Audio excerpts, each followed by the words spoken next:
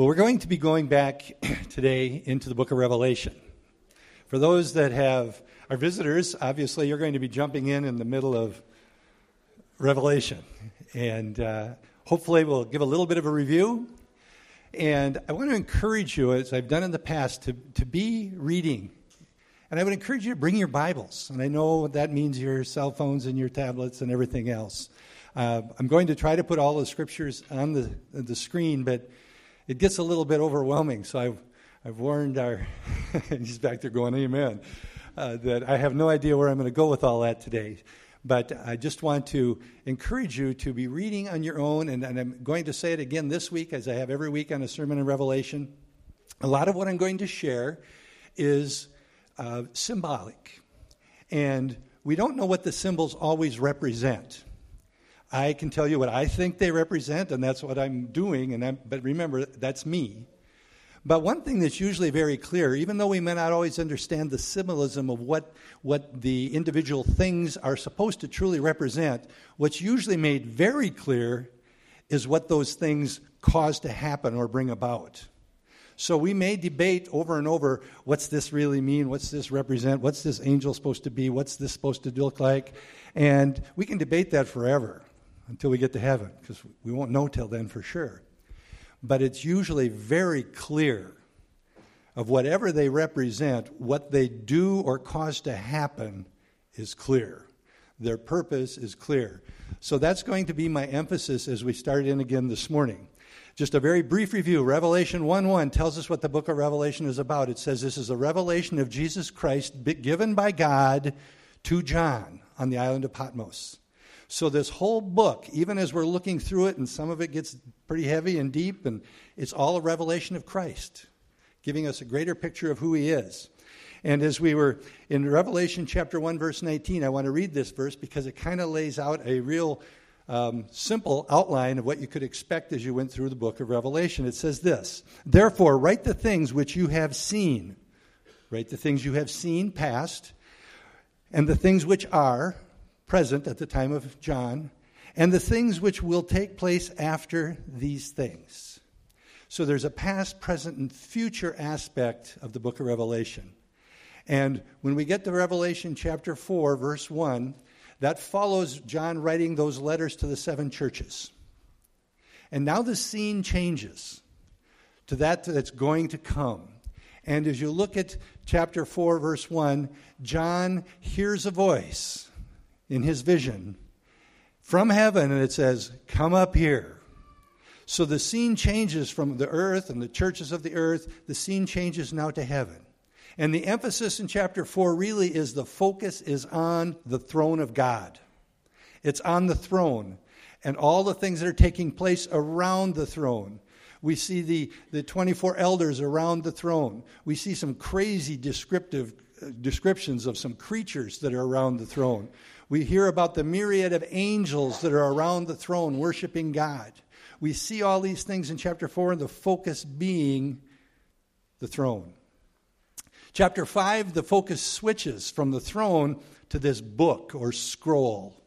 And the scroll had 7 seals around the scroll. And each one of those seals is opened one at a time. And we see that in the next chapter, and we went through the opening of the seals. All 6 seals. And what this is all bringing is judgment of God on those who have rejected Christ. And when you go through the 6 seals, you'll see some things that are kind of horrific, actually. You'll see as we went through the seals, the first thing that's introduced is the false Christ, or what we refer to as the Antichrist. And he comes as a peacemaker, only he's counterfeit. And we read in the Old Testament in Daniel that he comes and there's actually a covenant that he's going to be this leader that's going to bring peace. And we see a little later that he breaks that promise in a big way. And then we see war, the 2nd seal, famine in the 3rd seal. In the 4th seal was called death. The 5th seal, martyrs that were killed and they were under the altar. And then in the 6th seal, terror upon the earth. And if that's not bad enough, we're about ready to see the 7th seal opened. And this is where sometimes as you're reading through Revelation, you can get a little bit confused. If you remember after the sixth seal, the last time I spoke here a couple weeks ago, I spoke about this chapter 7, where it was kind of like an interlude, a parenthesis, something that's added to the story to give more clarity. The story would be okay without it, but it gives us better understanding. And it was almost like I compared it to a break, intermission, if you would, of a play that's being played out in the universe, in the world. And in that break or interlude, it kind of gives an overview, but we finally end up in there with crazy wild worship going on in heaven. The people, the saints are worshiping God. The angels are worshiping God. The 24 elders are worshiping God. The 4 creatures are worshiping God. Everything and everybody is worshiping God. It was not a quiet place in the throne room of God. And then we come to chapter 8. And the 7th seal is about to be opened. Now, the 7th seal is a little different than the rest because the 7th seal contains what are called the 7 trumpet judgments within that 7th seal. It's almost as you could, like I picture it in my mind, it's almost like a flower blossoms, and out of that comes 7 more seals. And then when you get, or 7 more trumpets, and you get to the 7th trumpet, out come what's called the 7 bowls or vials of God's wrath. So it all comes out of that 7th seal. So hopefully I'm not confusing you too much, but the reality is all of God's judgments that will lead to the coming of Christ and the kingdom of God on earth are contained in the 7 seals. And a lot comes out of that 7th seal. The 7 trumpets come out of it. And we get to the 7th trumpet, the 7 bowls come out of it. So with that kind of as a background, I want to just kind of go back to when John hears a voice and he's called up to heaven. I believe that is when the church, God's people, his children, are raptured and taken from the earth. As I've said before, some people think it happens middle of the tribulation. Some people think it happens at the end of the tribulation. Some aren't even sure that it happens at all. But I believe it happens when John goes up. For many, many reasons, some I pointed out. One simply being the church isn't mentioned in the rest of the book of Revelation. And judgment is coming upon the earth. And I believe where we're going to be starting out in chapter 8, we are in the 3.5-year mark of that 7 years of tribulation. And as I've said before, I'm not going very deep in this study. I'm just trying to give us an overview. But if you wanted to go back into Daniel, chapter 9, I believe it is, you'll be able to see where it talks about this 7 years. And it calls them 7 weeks, but each one representing a year. And it says that this Antichrist makes a covenant that's supposed to be a 7-year covenant, but halfway through, he breaks the covenant. Halfway through, the Antichrist eliminates all other religions on the earth and says, you need to worship me. And he has a sidekick, a minister, if you would. The Bible will call him the false prophet. And he and the false prophet decide what we need to do here is institute something called the mark of the beast. You ever heard of the mark of the beast or the sign of the beast? You ever heard of 666? This all happens at about the halfway mark of tribulation. And I believe that's where we're at if we were looking at it on a timeline as we go into the trumpets, the 7th seal being opened. All of that phony peace has been removed and forgotten, and no longer is he going to pretend. He's going to say, you're going to worship me. He's centralizing all the religious and all the political power in himself. And God says, all right. He's going to step up the judgment, as we see in the trumpets, starting in chapter 8. You know, if you were watching this as a TV program, pretend that you're watching it as a TV program, this is about the time you would see that warning thing come across the screen. That it would warn you that there are going to be many things here that you don't want to see. Viewer discretion is strongly advised. Because what has taken place has been bad, but now it gets really bad and really ugly as we open the trumpets. And we're going to see as we go through this, the first 4 trumpets, when the trumpets sounded, the judgment that comes, the first 4, it's going to be on the creation, the environment that man lives in. And then when we get to the last 3 trumpets and they're sounded, it becomes much more personal. Now the judgment is on man individually. And it gets even worse. We'll see today when we get to that point where they say, woe, woe, and woe is coming. We're already through the first 4 trumpets, and it's bad. What could be worse?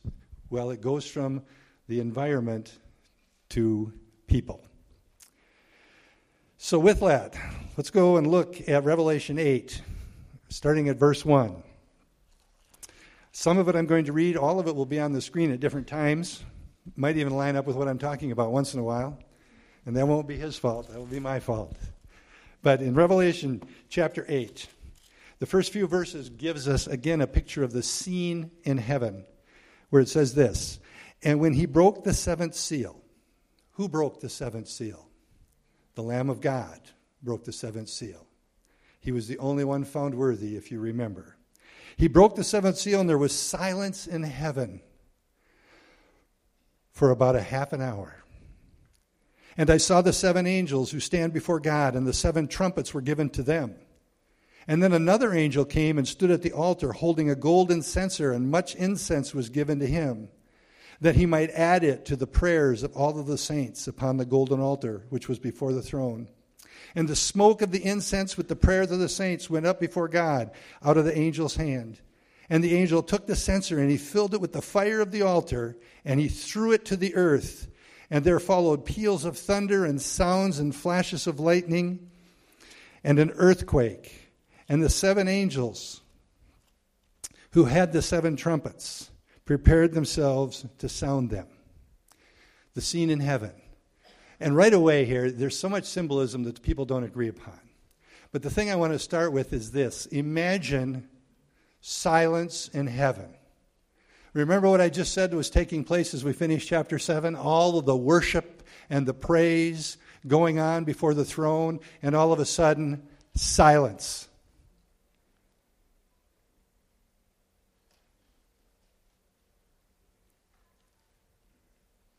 Gets awkward at about 10 seconds here, doesn't it? 30 minutes might not seem like much, but can you imagine if in heaven, for eternity past, there's been worship around the throne of God? Worship continually, 24/7, forever. And all of a sudden, silence. And it tells us specifically for half an hour. It might seem not like a very long time in terms of eternity, but can you imagine how long it might seem when it's never been silent in heaven? And what was the silence for? Why? Why did all the angels and all the elders and all the creatures around the throne get silent? I don't know for sure, but it could be a couple things at least. One, they had seen the 6 seals open. They knew there was only 7, and it was a silence of expectancy. This is the last one.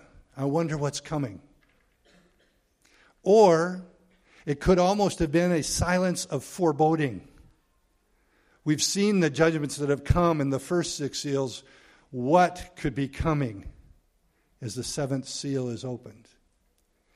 Whatever it is, whatever the reasoning, the silence would have been deafening. That was the reason for the title of my message, The Silence Before Destruction Comes. The 7 angels. It appears that these 7 angels are around the throne, before the throne, always. It's as if they're God's special messengers. When he has a special task, it's one of the 7 angels is sent out. And they're the ones that are given the 7 trumpets. And notice, all of these things that take place in Revelation, God is in control. Even when we hear a word like, the restraints were removed from the earth. Restraints were removed for evil, but only to the extent that God allowed them to be removed. Everything that's taking place is as God plans it and allows it to happen. Everything. Who's the other angel? And again, I'm not going to go in all the different opinions on all the way through this. We'll be here forever. But some people think that 7th angel is Jesus. The other angel, the one with the censer.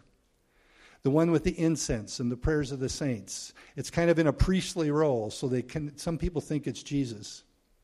But it says an other angel, so I am of the persuasion that it is another high-ranking angel. The word there, another, in the Greek is allos, and what that means is another of like fashion, or another one just like. So I believe it's another angel. But you can see the differing opinions that come, and we don't know for sure, but we know what happens for sure. That angel takes fire and throws it to the earth, and we aren't even opening a trumpet yet. This is like a wake-up call from God. And notice, a lot of things in the 6 seals could be explained away by natural things, like famine and the disasters, all of that stuff. But all of a sudden now things are saying, no, this is not natural. This is God. It comes from heaven. And when it comes, we hear that there is thunder, the sounds and flashing of lightning, and then it says an earthquake, just to get the earth's attention before the first trumpet is even blown. And they are ready to blow the trumpets. And in verse 7, we see the first angel. And I'm going to go through these relatively quickly and with just a little bit of detail. So I hope you can follow with, because each one is amazing in its judgment. The first one, in verse 8, verse 7, and the first angel sounded, and there came hail and fire mixed with blood, and they were thrown to the earth, and 1/3 of the earth was burned up, and 1/3 of the trees were burned up, and all the green grass was burned up. It's hard to picture what that means when the fire and all mixed with blood, but it's very easy and clear to understand what it causes to happen. Think about it. 1/3 of the trees were burned up. All the green grass or grass-like plants. And it's interesting to me that grass-like plants are the plants that provide much of the food to the world. The wheat, the barley, the corn, rice, all of these green grass-like plants that provide food for the world, 1/3 of them gone, all of them gone. What does that bring? Famine. Control people, control the food. You can see what's beginning to happen right away, that there's something taking place it's like a big setup as the end is winding down. Verse 8 and 9, it says something like a great mountain is thrown into the, burning with fire is throwing into the sea as the second angel, the second trumpet. Notice it doesn't say a great mountain. It's very clear, something like, which of course gives theologians and you and I that read it all kinds of room to imagine, what could that be? We don't know for sure. Some really think it could be a volcanic eruption in the middle of an ocean. Others think it's something like a meteorite coming down and fire and burning and crashing into the ocean. Whatever it is, we can speculate. But the results, once again, are clear as they're given for us. 1/3 of the sea becomes blood. 1/3 of the sea life dies. And 1/3 of the ships are destroyed. Imagine the tsunami that would be produced. Imagine the death that would be taking place. And again, it's interesting to me that so much of the food source is destroyed with the first trumpet. And how does most of our foods get shipped around the world? Well, shipped, right? 1/3 of the ships are destroyed. So even what's left, if there would be places on the earth where there was some food, it'd be hard to transport it. The food is, again, in my mind, an important part of what's taking place here. And the third trumpet blows. And it says, a great star fell from heaven, burning like a torch, in verses 10 through 11. Speculation, all you want. Reality, what it did, very clear. Poisons 1/3 of the waters of the earth. The star is called wormwood. And the word wormwood comes from a tree in Palestine. The wormwood was a very strong, bitter bark tree. And the water, it's called wormwood because it makes the waters bitter and poisonous. And again, people die. Many die. In my mind, in the background, I'm looking at the food, the transportation of the food, and now fresh water. Boy, if somebody's got food and fresh water, they can control just about anything. Can't they? The next trumpet blows, and it's in verses 12 and 13. A third of the sun, a third of the moon, and a third of the stars, it says, are smitten. And it says, what does that mean? They become dark. And for a third of the day, the sun is darkened. A third of the night, the moon is darkened, and the stars are darkened.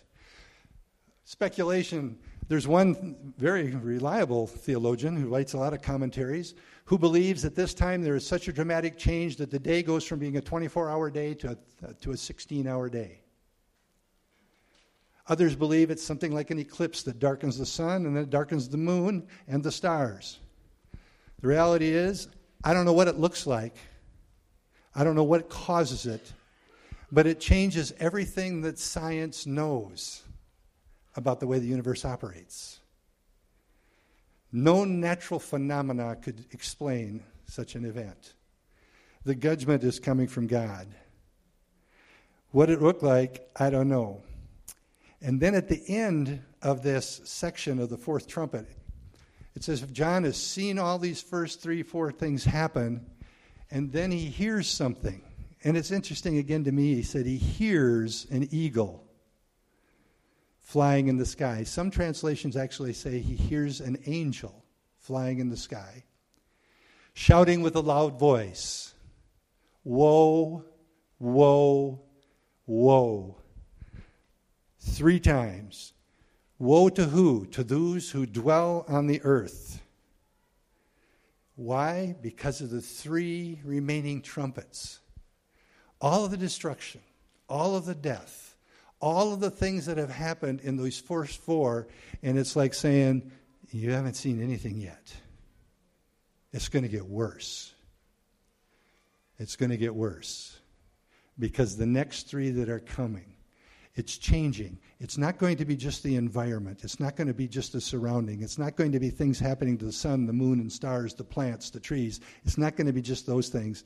Now it's going to come upon mankind. People. In Revelation 9, verses 1 through 12. I'd love to read all of it, but I'm going to just read the first couple verses. It says in verse 1, "And the 5th angel sounded, and I saw a star from heaven which had fallen to the earth." Had fallen sometime previous. He didn't see it fall. It had fallen. And the key of the bottomless pit was given to him. And he opened the bottomless pit, and smoke went up out of the pit like the smoke of a great furnace. And the sun and the air were darkened by the smoke of the pit. And the smoke came forth, out of the smoke came forth locusts upon the earth. And power was given them as the scorpions of the earth have power. And they were told that they should not hurt the grass of the earth, nor any green thing, nor any tree. Interesting, isn't it? That's what locusts do. But these don't. These, it says, but only the men who do not have the seal of God on their foreheads. And they were not permitted to kill anyone, but to torment them for 5 months. And their torment was like the torment of a scorpion when it stings a man. And in those days, men will seek death, and they won't even be able to find it. And they will long to die, and death will flee from them. And then verses 7, 8, and 9 talk about the appearance of these crazy things called locusts. And then verse 11 it says, "And they have a king." They have a king over them. The angel of the abyss. His name in Hebrew is Abaddon, and his name in the Greek is Apollyon. and the first woe is past. Behold, but look, watch out. 2 woes are still coming after these things. This first woe, the 5th trumpet, the star, it appears quite clearly that the star is a symbol for a person, or at least a creation, a created being of some sort. And this star, this person, is given the key to the abyss. Some people interpret this as actually that this person is Jesus. When you read the rest of it, there is no way in my mind that it could possibly be Jesus. Something as simple as he already has the keys. He doesn't need to have them given to him. And he's going to be the king over these locusts. I believe it's clear as you go through this is Satan. Satan is the star that has fallen. The names in the Greek and the Hebrew, Abaddon and Apollyon, both mean the same thing, the destroyer. So Satan, I believe, is given the keys to the kingdom in this, or keys to the abyss in this trumpet. And he opens and unleashes this horde of what are called locusts. What are the locusts? I don't know. I think they're demons. Could they literally be some creature created with the description that's there? Yes. And one of the things you always need to remember when you go through Revelation, there are so many things that are so futuristic. There is no way John would have understood with his natural mind what these things could have been. Many, many people, and probably with some good thinking and good logic, see a lot of what's talked about in these judgments as implements of war that we now have, that our military has. They see these things in a different way. But I just look at it, and symbolism is nice, but what I want to know is, what do they do? Because that God makes clear to us. The locusts couldn't hurt the grass, couldn't hurt the trees, nor any green thing, but men who do not have the mark of God on their forehead. And they couldn't kill anyone. Can you imagine the agony and the pain and the torment, physical, mental, and emotional pain and torment, and you couldn't even commit suicide? They would want to die and death would flee from them. There was nothing they could do to alleviate the suffering and the torment of the locust and the destroyer. All coming upon mankind to meet the justice of God in him handing out judgment. For those that have been here for the study, you remember the martyrs that were found under the throne, or under the altar? And what they cried out to God was, "How long, O God? How long, O God, before you get vengeance for what they've done to persecuting us in your church?" Well, vengeance is being poured out, big time, on people. The first woe is past. And really, it's the way I think. When I read that word behold, it can mean many things like pay attention or this is coming next. To me, it's like, get ready.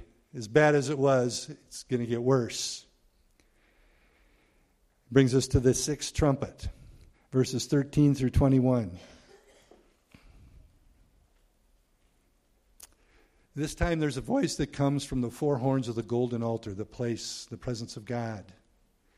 And what it does, it says it's prepared to release these 4 angels who have been bound at the river Euphrates.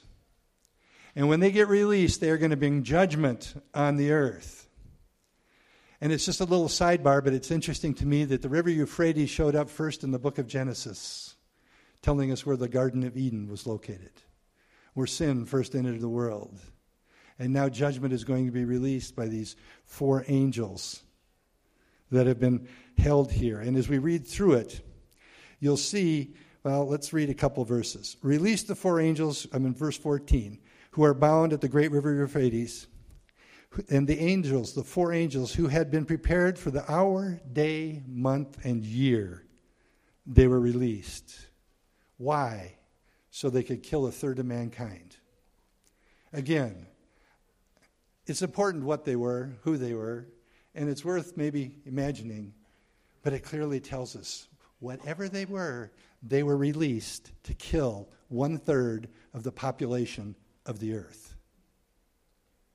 The judgment of God is severe for those who have rejected Christ. The torment.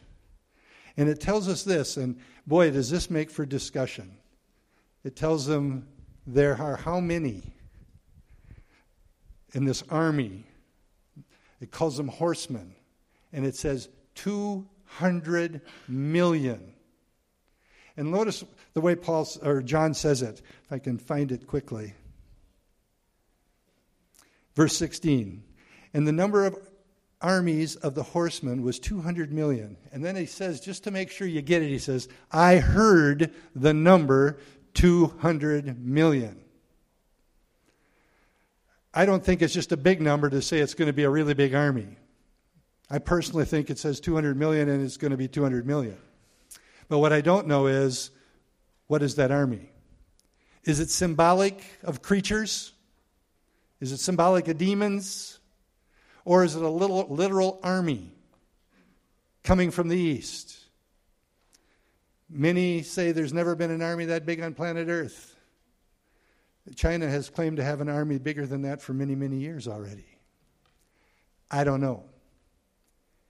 And while it's not something I want to ignore, it's not as important as what I know clearly from what it says. 1/3 of mankind is going to be killed.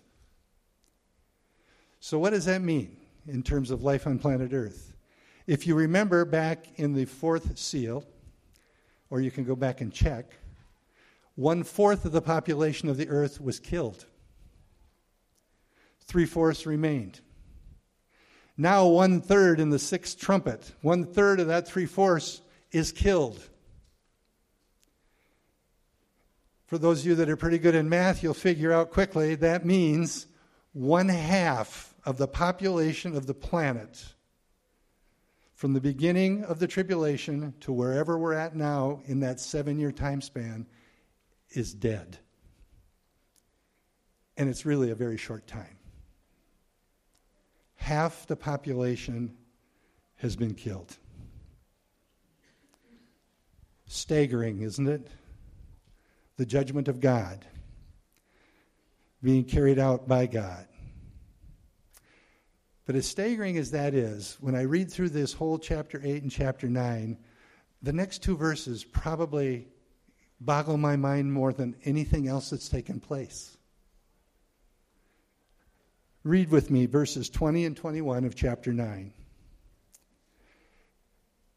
1/3 of them have been killed, half the people are dead. Now it says, the rest of mankind, in other words, those that are still alive, who were not killed by these plagues, did not repent of the works of their hands, so as not to worship demons and the idols of gold and silver and brass and of stone and of wood, which can neither see nor hear nor walk. And they did not repent of murders, their sorceries, their immorality, nor any of their thefts. Can you imagine all that's taken place in a relatively few number of years? They have witnessed things that are so supernatural they could not possibly deny that there is a supreme being of some sort doing something big. Half the people that they ever would have known are dead. Plagues, suffering, torment they went through for those 5 months from those locusts released from the pit, the abyss. All of this has taken place, and then it says the people that weren't killed don't repent. Mind-boggling. A hardened heart. A hardened heart. And then when we get to the end of verse 21, I can't help but see at least the beginning similarities of what's taking place today. And by no means am I saying we're in the tribulation, because we're not. But the similarities, what we see there, I believe, is the inevitable outcome of a culture or a society or a people who become very humanistic and have rejected Christ. It's natural. It shouldn't surprise us. There is either those who serve the King of Kings and the Lord of Lords and are part of the kingdom of God, or those that are serving the kingdom of the devil. There's not an in-between. And it's not always blatant. It talks about demons and idols. The reality is, demons are behind any idol. And anything that takes the place of God in our lives is an idol. Yes, they could be made of gold or silver or wood or stone. They could be. Or they could be made of materialism, stuff, recreation, other people. Anything that's an idol is really got demonic things behind it. And the general trend would be as we see here. Notice, I'm going to do three things that I think are so powerful. One, there is a rebellious unrepentance present. The rest, who were not killed, will not repent. They would not repent of the work of their hands. The humanistic point of view that it's all about people. It's all about me. I can do it all. I can handle it. I can figure it out. Whatever I want, whatever pleasure I want. It's all about me. And they're acting and thinking that way in spite of what God has done. And then we see the demonic, idolatrous, religious, in part, the second part of that verse, to worship demons and idols, etc. They continue, in spite of what's taking place, they continue to pursue a lifestyle of sin. They don't want to change. They don't want to change. In spite of all that's taking place, they still refuse to change. And they're hanging on to, and we hang on to, idols in our lives, thinking that they will meet a need in our life, fill a void in our life. And the reality is, they can't. They can't. Only God can fill that need. And yet they refused. And then the third thing there, the moral decay. And it lists 4 things there: murders, sorceries, immorality, and thefts. And notice they're all plural. What are they hanging on to? When they reject God, what they hang on to is things of the enemy. Mankind, men, will do this. We will do this. These 4 results characterize people who are serving the kingdom of darkness, whether they know it or not. Murders. Life becomes meaningless. Life becomes meaningless. Murder will be rampant. Take a life. If something's in your way, something upsets you, take a life. If it's inconvenient, abort it. Whatever it is. Life becomes meaningless. Murderers, common. The next thing it says is sorceries, plural. The Greek word there is pharmakia. Pharmakia. It's the word we get pharmacy from. The word means drugs and incantations, enchantments, sorcery. It would seem like that it's going to be a time where there's going to be rampant use of drugs. And a lot of the mystical things, the mysticisms, and basically the whole corrupt part of the New Age movement taking place. And they don't want to let go. The immorality is the word porneia. The immorality is sexual immorality. Fornication, sex outside of marriage, adultery, illicit sex, homosexuality, lesbianism, bestiality. All of these things of sexual immorality are going to become rampant and common and almost approved and cheered as man becomes more corrupt. And the thefts, the stealing, the lying, the cheating, fraud, whatever it takes to get ahead, because it's all about me. The characteristics of the end times, this is what everybody that's alive at this time in the future, everybody's going to be like this. So I think what we see today is maybe just a little picture of what's coming. Pretty horrible picture. Pretty grim picture. What can we learn from it? Well, hopefully many things. But I think one of the things we can learn from it, and I think this is so basic, really quite simple, and very, very important. One thing that we can learn is suffering and punishment will not change a human heart. Suffering and punishment will not change the damage, the brokenness to a sinful heart. There's only one thing. I mean, if suffering and punishment would change a human heart, it should have been the biggest revival ever. There should have been no one of the remaining 50% that are alive not to accept Christ. But no one does. Suffering and punishment won't do the trick. The only thing that can mend a broken heart, a sinful, broken heart in the fallen state of humanity is the new birth. Regeneration. A new nature. The divine nature that's given to anybody who wants it as a gift by God.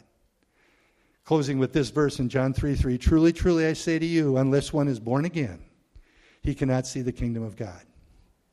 As we read Revelation, as we talk about Revelation, as we try to understand it as best we can, one thing should be easy to understand. It's going to be ugly. It's going to be horrible. It's going to be beyond what our natural mind can even imagine, and yet human beings are going to live through it. And it could really come at about any time. Theologians tell us that all the prophecies that need to be fulfilled before the rapture have pretty well been fulfilled. So the rapture could happen tomorrow, which means that's the beginning of the tribulation, which means the judgment of God could begin. And I believe from Scripture that we've talked about, you won't get a second chance during the tribulation if you've had an opportunity and rejected it in this life.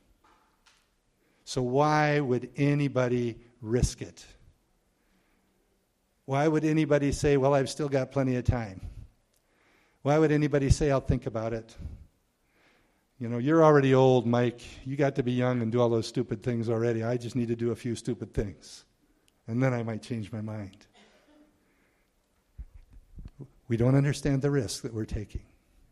The reality is Jesus Christ paid the price for our sins, died on a cross, and offers us a new life, a new birth, a new nature in Him. And all we need to do is accept it. Let's close in prayer. Heavenly Father, I do thank you and praise you for the gift of salvation through Jesus. Father, I pray that your Holy Spirit would continue to woo and draw all those who do not know you as their personal Lord and Savior, who have never accepted the gift of salvation, Father, that you would not allow their hearts to become hardened. Father, that you would woo them by your Spirit, extend them grace that they might receive the gift of salvation. God, I thank you, even as hard as these words are to hear in Revelation, I thank you that you have given us these words, that you've given us a picture of what is coming. And I thank you, Lord, when we get to the end of this book, we see the victory fully manifested. That we have the certain hope of victory through Jesus. That you are coming back and you are going to rule and reign on a new earth. So, Lord, I pray that if there would be anyone here, today would be the day they would cry out and surrender their life to you. Father, I pray now that as we go our different directions, we go and you watch over us, protect us, give us grace to minister life and love to those that we would come in contact with. I pray for the bridal shower. Lord, I just praise you and thank you what you do when you bring two people together. Form that new family unit. Pray you would bless their time of gathering today. And Father, we do continue to pray for our farmers. Father, in the weather that we've got. Father, they are the people who feed most of the planet. I pray, God, that you would give wisdom, give patience, and minister to them as they put their hope, their trust, and confidence in you in all things. And we ask all of these things, God, for your glory in Jesus' name. Amen.